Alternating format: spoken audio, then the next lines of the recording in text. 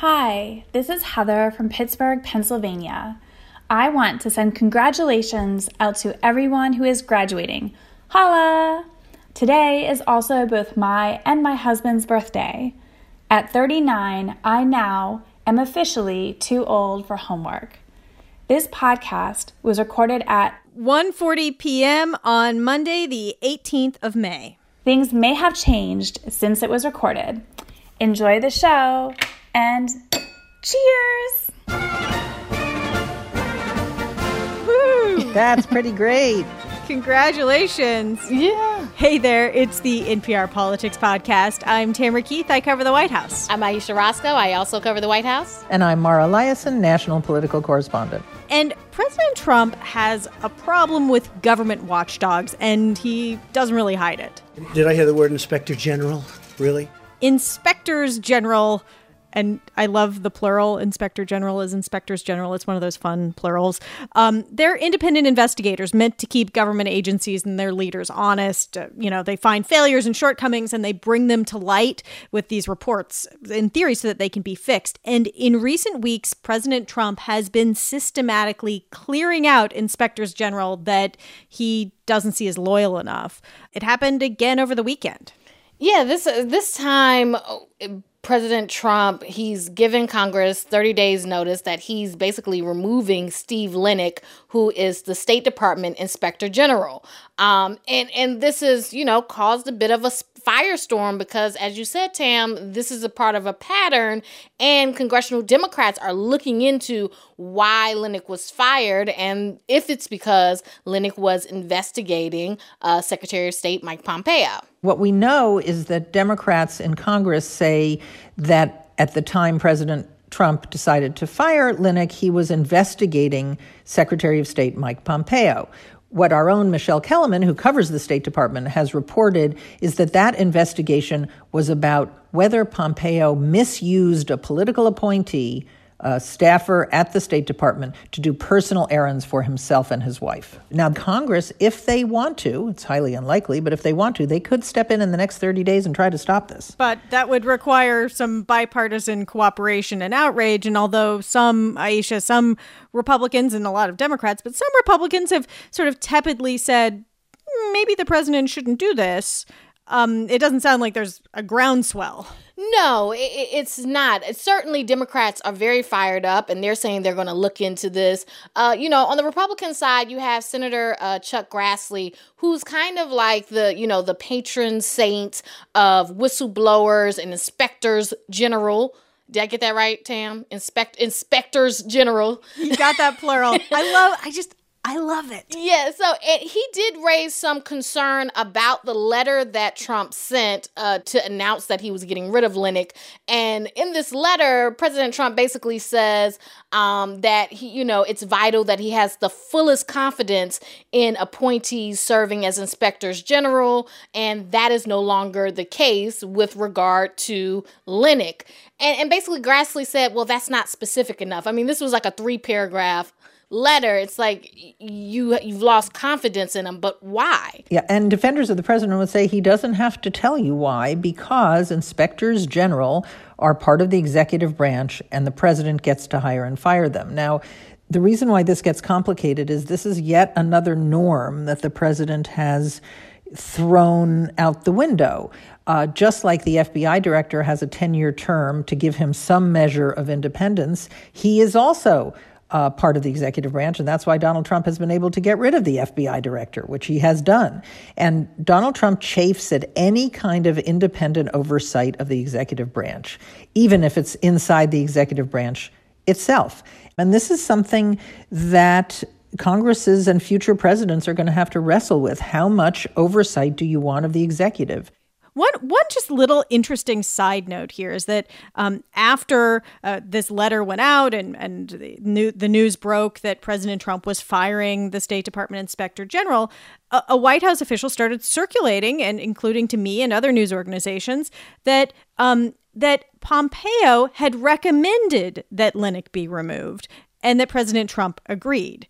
And in a way, to me, that sort of seemed like the White House was trying to say, oh, this is Pompeo's gig. Like, this was his idea. It was also the White House totally making their opponents' arguments. That's the whole purpose of the Inspector General, that the person who's being investigated doesn't get to fire the investigator, or doesn't get to recommend that the investigator be fired. And Democrats would say that's exactly why we need independent inspectors general, because he was investigating Pompeo. Pompeo shouldn't be able to just call up the White House and says, please remove this guy.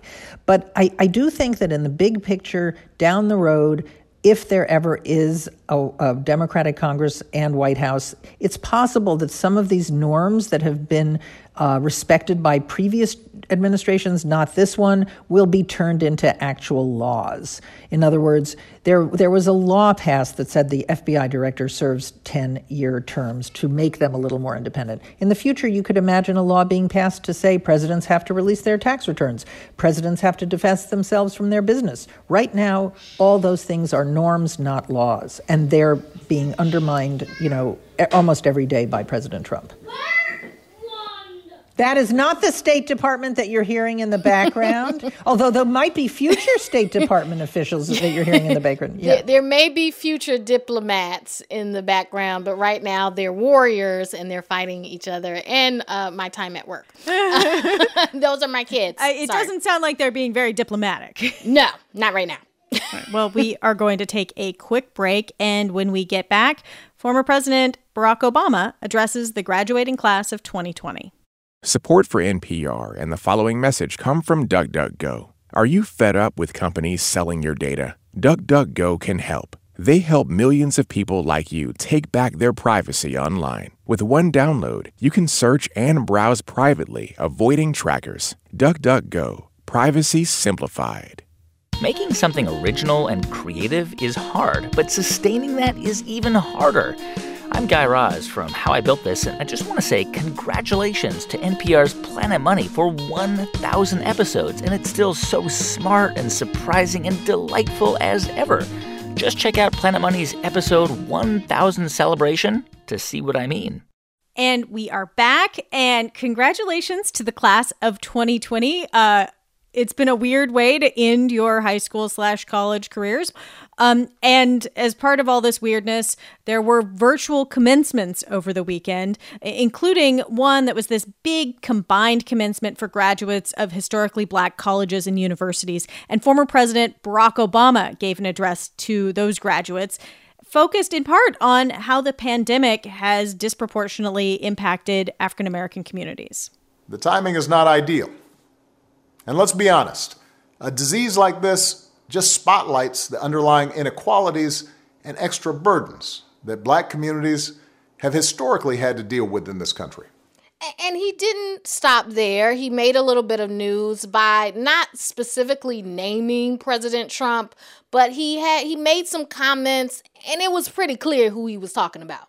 More than anything, this pandemic has finally torn back the curtain on the idea that so many of the folks in charge know what they're doing. A lot of them aren't even pretending to be in charge. If the world's going to get better, it's going to be up to you. This isn't the first time the former president has spoken out indirectly against President Trump. He did it when he endorsed Joe Biden in a videotaped message. He did it on what was supposed to be a private conference call with around 3,000 Obama administration alumni. You can't really keep anything private if you're on a conference call with around 3,000 people. 3,000 of your closest former employee friends. Of your closest former employees. And then, of course, here in the commencement addresses. I mean, so it does seem like Obama is taking veiled shots at President Trump. President Trump did say in response when he was asked about these comments, he said he hadn't heard them, but he said that Obama it was an incompetent president, grossly incompetent. And beyond that, Trump has obviously bucked the norm of not accusing your former presidents of committing crimes, and and I don't even think that's a norm. That was just that was just something that people didn't do, and all the things that he has gone after Obama with a vengeance. So Obama is still in some ways not. I mean, he's not going after Trump in the way Trump has gone after him, I think. I mean, It would be hard. It would be hard for Obama to go after him that hard. It would be difficult. It is this interesting thing where former President Obama occupies a lot of space in President Trump's brain. Well, he lives rent-free in his head. There's no doubt about it. That's the phrase. Yeah, it started with birtherism. His political career started with birtherism, and the latest iteration of this is something that the president calls Obamagate. He's got the branding before he's got the product, because when asked what crime President Obama committed, he hasn't been able to say. He told Phil Rucker, a Washington Post reporter, "You know what the crime is. It's just not in your paper."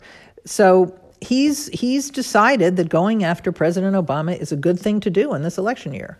Well, and, the Trump campaign strategy is turn out the base, keep them angry, keep his supporters upset. And, President Obama is somebody who riles up President Trump's base. I mean, as you say, like from the very beginning, opposing Obama is part of how Trump built his political career.